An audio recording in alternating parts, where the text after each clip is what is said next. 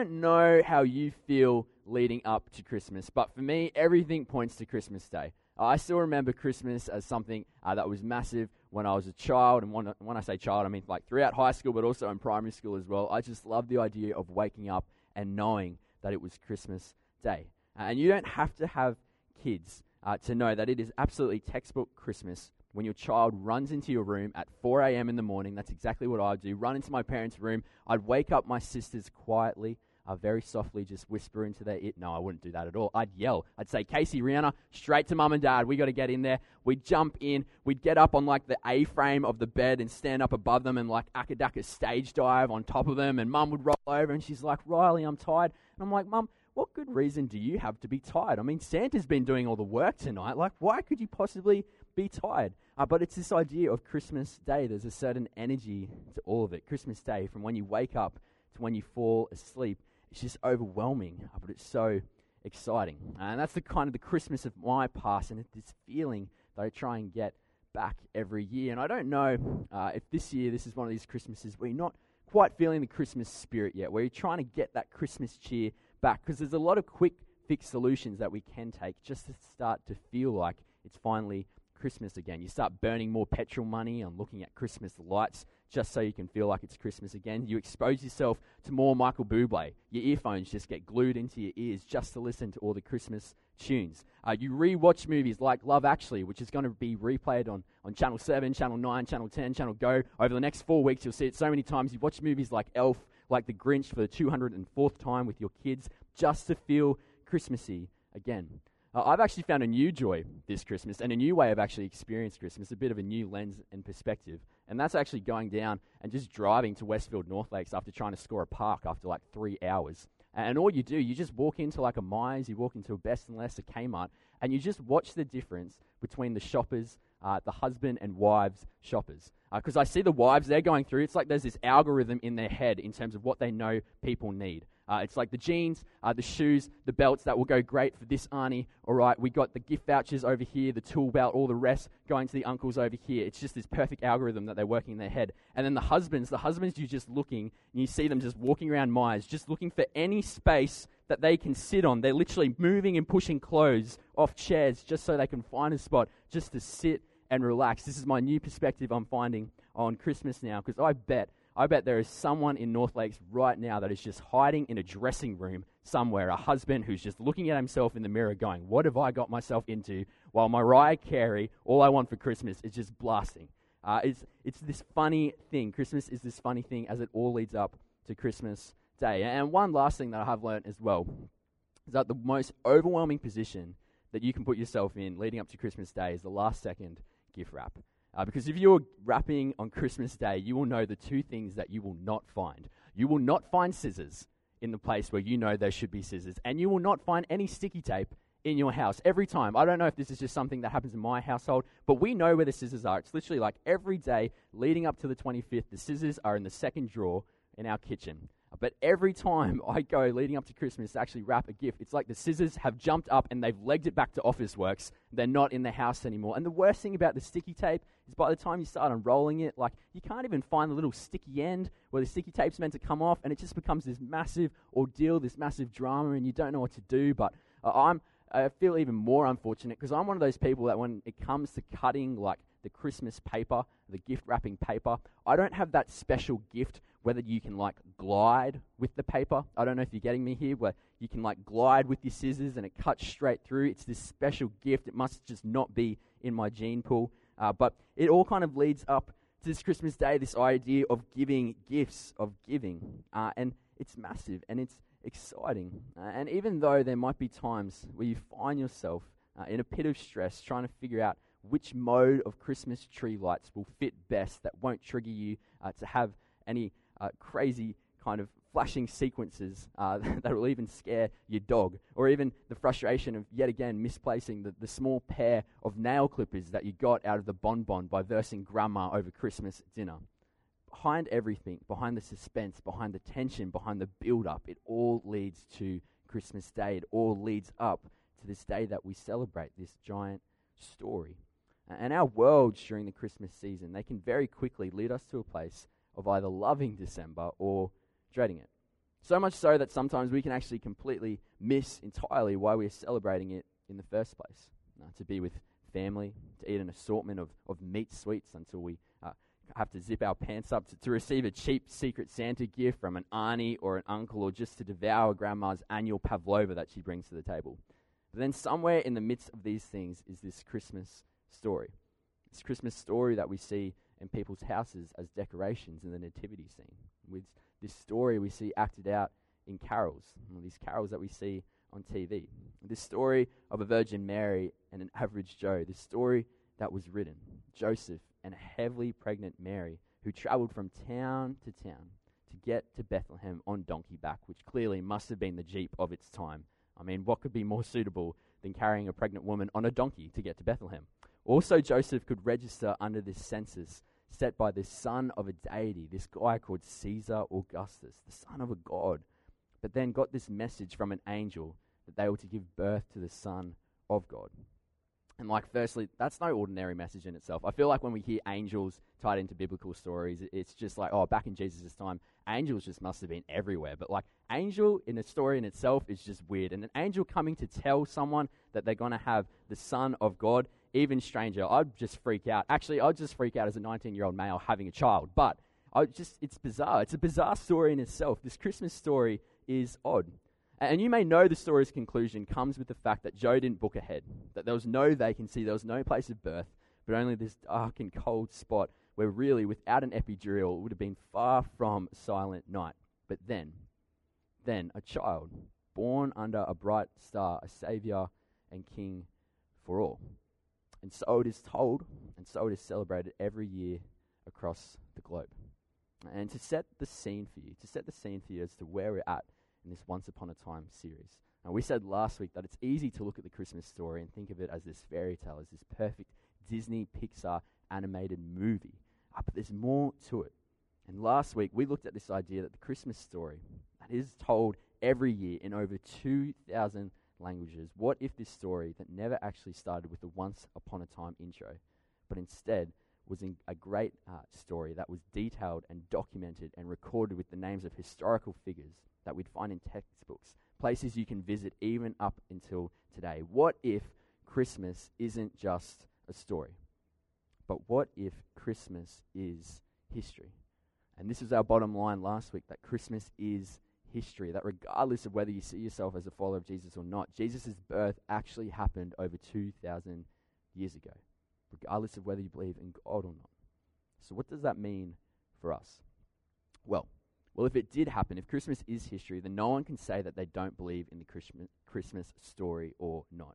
Sure, you can be impartial about whether or not there is a God, but when it comes to the birth of Jesus, when it comes to the birth of the Son of God, this God that came down in human flesh, this nativity story, you can't be impartial. There's no middle ground. You can't be sitting on the fence. It's either true or it's not. It's either real or it's not real. You have to choose to accept or reject it. You simply can't pretend. If Christmas is history, then you simply can't be neutral.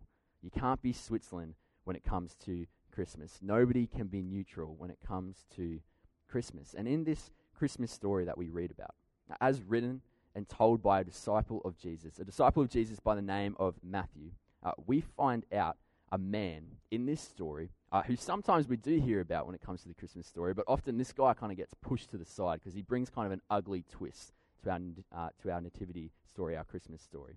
But in Matthew's account in the New Testament, we read about a man, in fact a king, who also wrestled with the birth of Jesus and what it meant for him. And his name was King Herod. And to give you some background information about Herod, Herod clawed his way to the top, to get to the top and be reigning over people by taking advantage of political unrest in Rome. And during this time of King Herod's reign, when he first kind of kicked off and launched, he won the favor of a fella named Octavian, who last week we discussed. Octavian became the emperor that we read about in our history textbooks as a fella named Augustus Caesar, the nephew and the adopted son of Julius Caesar. And that's right, the guy that invented the salad. So Herod became great king of all four districts, the north, the south, the east, and the west of Israel. He was the king of the land of the Jews. And the thing for Herod is that he wasn't completely Jewish. In fact, his mother was actually an Arab sheik. But he had focused all his efforts on winning the favor of the Jewish people in the Roman Empire. Also, that he would have security over his reign as king. So Herod became like a proper suck-up. He became a proper teacher's pet. He constantly sent gifts to other royalties to create alliances. He began to rebuild and restore the Jerusalem temple to win over the Jews. He even built a port in a place called Caesarea after that of Caesar Augustus. And to also add to Herod's biography, he was a paranoid tyrant who ended up killing 3 of his sons on suspicion of treason. He put to death his favorite wife out of 10. He killed one of his mothers-in-law. He even drowned a high priest, and he killed several of his uncles and a couple of cousins. So Herod was an odd guy, but King Herod demanded control. Coins became minted in his name. So you have top dog Herod feeling pretty good as king. He's put in some hard yards to have jurisdiction over his kingdom, and he demanded the allegiance of his people. And at this time in history, when King Herod was around, Herod had just got everything in order. Finally, he had got power. Finally, Herod had authority. Finally, Herod had complete control. And to give you some context, this is how King Herod, played a role in the Christmas story. But the main fact of the Christmas story that we're exploring, this birthday event that started Christmas, like we said, it didn't leave Herod feeling neutral. And we find this in Matthew's writing. So let's read a little bit of Matthew's account, and you might notice the Christmas story coming into play and how King Herod got involved. Because this is what Matt writes. He says, after Jesus was born in Bethlehem in Judea, during the time of King Herod, Magi from the east came to Jerusalem and asked, where is the one who has been born King of the Jews? And the Magi, to give you an idea, the Magi are these philosophers, these astronomers and these astrologers, also known as wise men. In fact, you'll notice in Matt's account that he never says that there was actually 3 of them. But they came from the east to head to Jerusalem and chase this bright star, which is pretty stereotypical male, shiny thing, let's go that way. So they are heading that way because they want to hear and find out this good news, this baby that was to be born and fulfill a prophecy that was actually connected to the Jewish people, to rewrite the story of history. That's what this baby was meant to do, a savior who was promised by God to ancient Israel as written in the Old Testament, a baby to be born as the King of the Jews in Bethlehem. And all of a sudden, the Christmas story meant something for King Herod. Because when Herod heard this, he was deeply disturbed, and all of Jerusalem with him. You see, Herod's response wasn't, oh, fellas, this is just an old myth. This is just an old legend of the Jewish people, and I'm not even really Jewish. Like, I can kind of shake this thing off. This isn't too much of a stress. I'm not too phased, but best of luck, wise men, chasing your baby king of your kingdom. But Herod took a different approach. He said, my goodness, this is what these Jewish prophets have said was going to happen. If this is real, if this is actually going to happen, my life of ruling, my life of having authority and complete control will be over. I won't be in control. I will lose everything. See, Herod couldn't be neutral when it came to Jesus. It was either Jesus is the real king or he isn't. It was either true or it wasn't true. That's why we see Herod was deeply disturbed, and he was disturbed because this meant that he wasn't the rightful heir to the throne. And the Jews that he had spent so much time trying to win over would push back against him more. And the second thing was that someone could overthrow Herod here. He's thinking if the Jews see Jesus as their rightful king, they could unite around this religious figure. They could revolt against me. And all of Jerusalem was disturbed, Matthew writes as well. And they were disturbed with him because if these wise men were right, if they truly believed they had found the king, then it could swing the balance of power completely away from Rome. And this would have made Jerusalem very easy to the prey of other nations. You see, in Herod's mind, as much as he wished he could have wished to have pushed back against everything, he felt he simply could not afford to be neutral. So Herod kind of takes this 3-step approach. And the first thing he does is this, to try and regain control after hearing about the news of Jesus. The first thing Herod did was he had called together all the people's chief priests and teachers of the Lord. and he asked them where the Messiah was to be born. He brought in all the guys that knew their stuff, the chief priests. They knew their stuff about Jewish law and prophecy. And he brought them in and he said, fellas, what do you know? What does the textbook say? What does the writing say? What does the law say? Where is this baby meant to be born? And they gave him an answer straight away. They said, in Bethlehem in Judea. And the chief priest, after talking with Herod steps away and he goes, in Bethlehem. Sweet. This is great. So he tells the chief priest to move out of the room, and then very secretly and very sly, Herod called back in the wise men. Matthew writes, Herod called the Magi secretly and found out from them the exact time that the star had appeared. And he sent them to Bethlehem. And he said to them, go and search carefully for the child. As soon as you find him in Bethlehem, report to me so that I too may go and worship him. And maybe you're thinking, oh, well, this is nice. Maybe Herod's, the tides are kind of turning for him. Maybe he's going to get off his high horse. But if you know this part of the Christmas story, you know the wise men, they never come back to Herod. They get a heads up, they get a warning. And these wise men, they aren't neutral about Jesus' birth either. That's why they trekked for so long in the first place to find him. And Herod becomes such a believer of the possibility that Jesus, being who he was said to have been, this baby, that he retaliates with absolute oppression, but also a fear of this Son of God, of this King of the Jews being born into the world. And we see Herod's true intentions and just how unneutral he was in the third step of his plan. Because when Herod realized that he had been outwitted by the Magi, he was furious. And he gave orders to kill all the boys in Bethlehem and in its vicinity who were 2 years old and under. And there's a fun fact for you. Christmas story that you and I know literally takes place in the middle of a war zone where a tyrant is wiping out villages of baby boys. But that would never fit the nativity story that we tell at Christmas carols today. So why did Herod do it? Why did Herod do this? Because Herod felt like he had something to lose.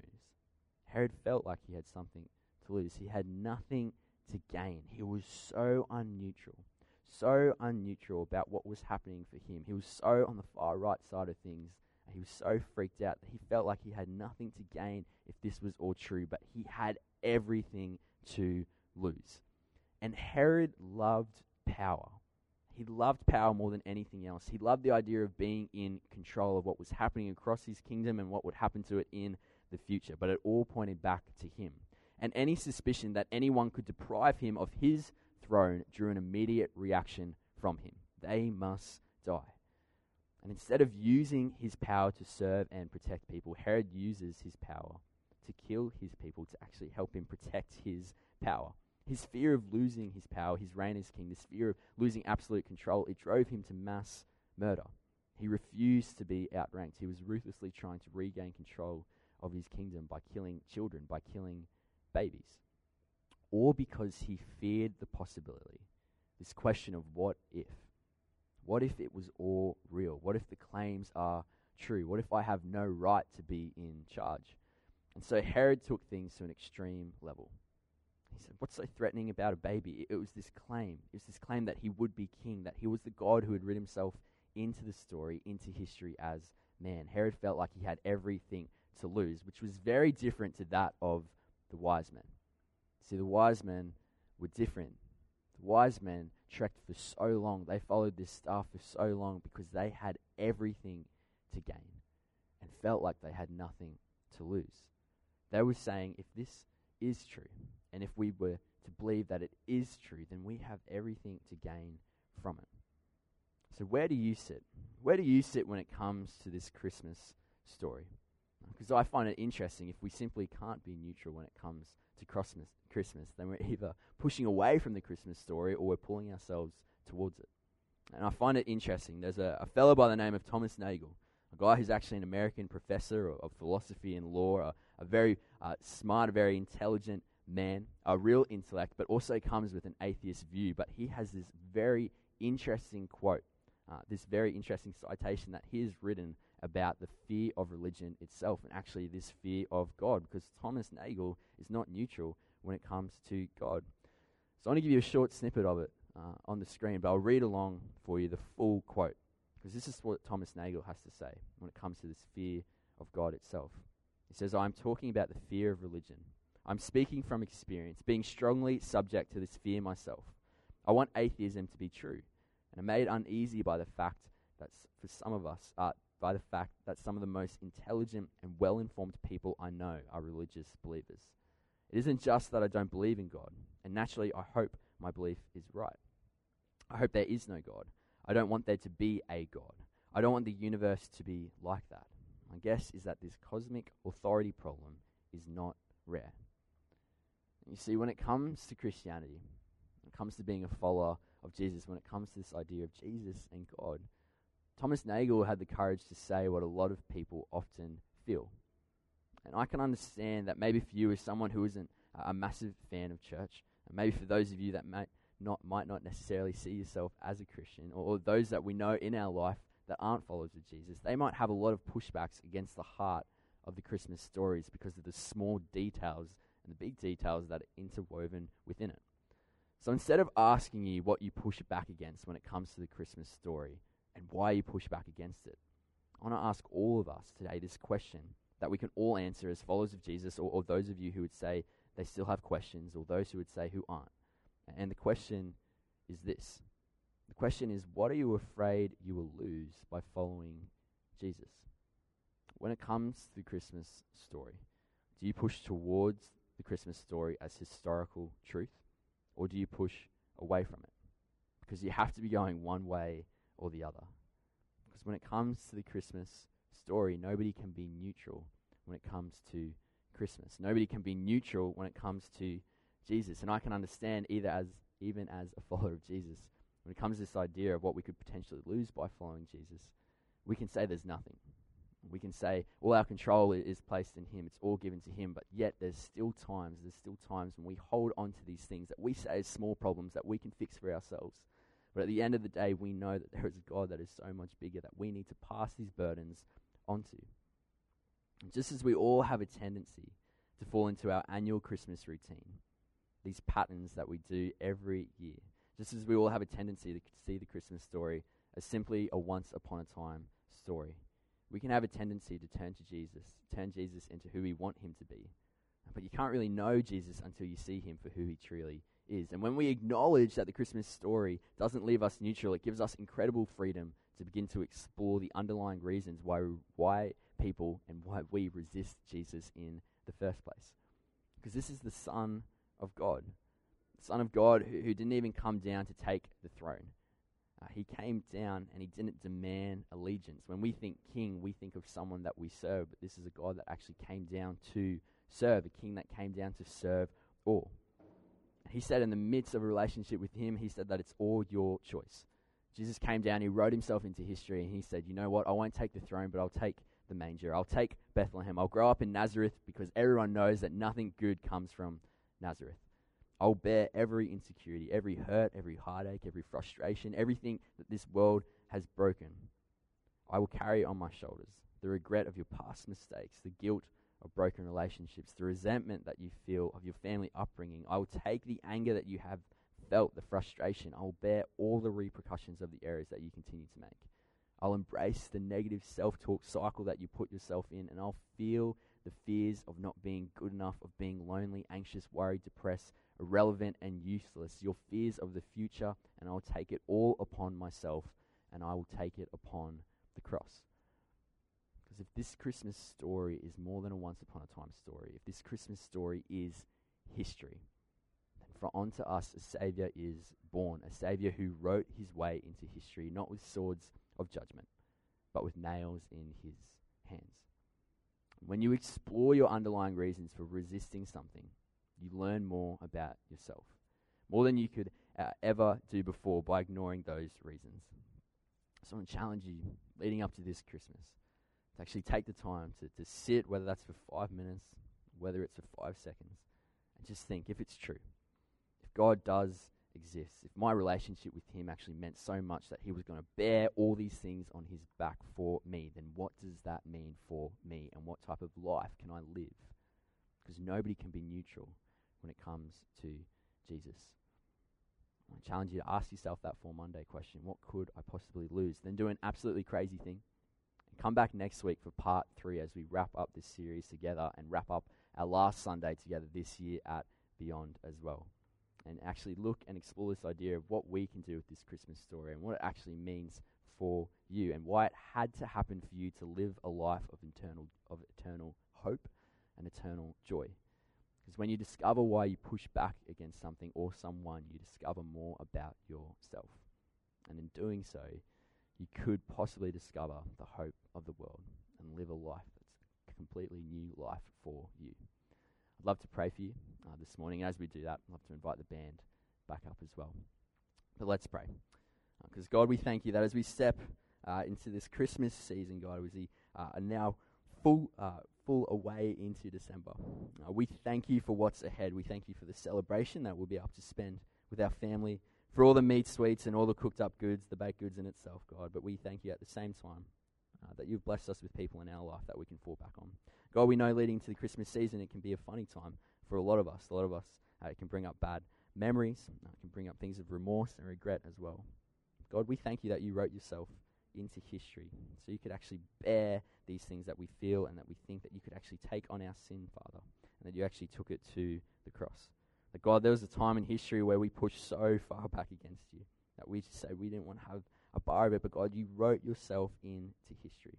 And you said that you were a king that wasn't going to sit up on a throne and act as a puppeteer, that you're not a dictator, you're not a God who desires control over all his people, but a God who asks of us simply to have self-control. You're a God who wrote his way into history, wrote his way into our story as man, who came as a baby, born in a manger in Bethlehem, to serve all, to seek relationship for all. So God, we pray leading up to Christmas that we can reflect on that, and we can look at this idea of that. If Christmas is more than just a story, if it is indeed history, then what does that mean for us? Because this is a life where we don't have to live constantly in fear of our own control. God, a life where we can pass our burdens of the fear of losing control over to you. So God, we lift up all these burdens, we give them to you, and God, we thank you for the Christmas story. We thank you for the miracle that came through you. We pray these things in your name. Amen.